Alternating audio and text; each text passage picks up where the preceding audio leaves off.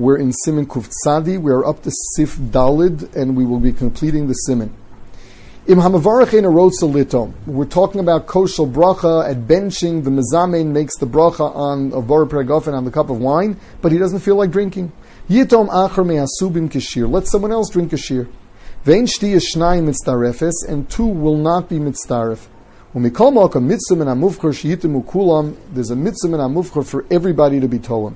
We're talking about where there's enough for everybody to be tolim, because he already told us that l'chatchila, the one who makes kiddush, should really have a complete revius. Now, why is it that several drinkings are not mitzdarif? It's because the whole idea of malol lugmav is that is enough to satisfy a person.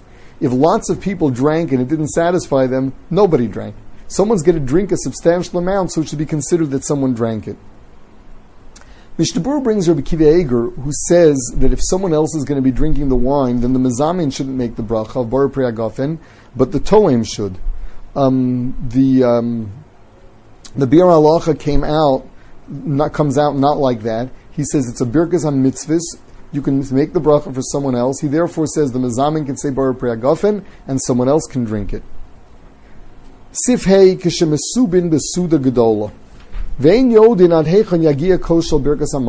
Lots of people sat at a Suda. They don't have no idea how far the koshel birkas hamazon will go. Each one of them is a suffix. If he really doesn't know if the cup will come to him, he has to make a bar priagafen. So this is the halacha. That mistama, if you're not sure that you'll get the wine, you didn't have kavana. But what if you had explicit kavana? I want the bar priagafen to go on this cup, should I get it?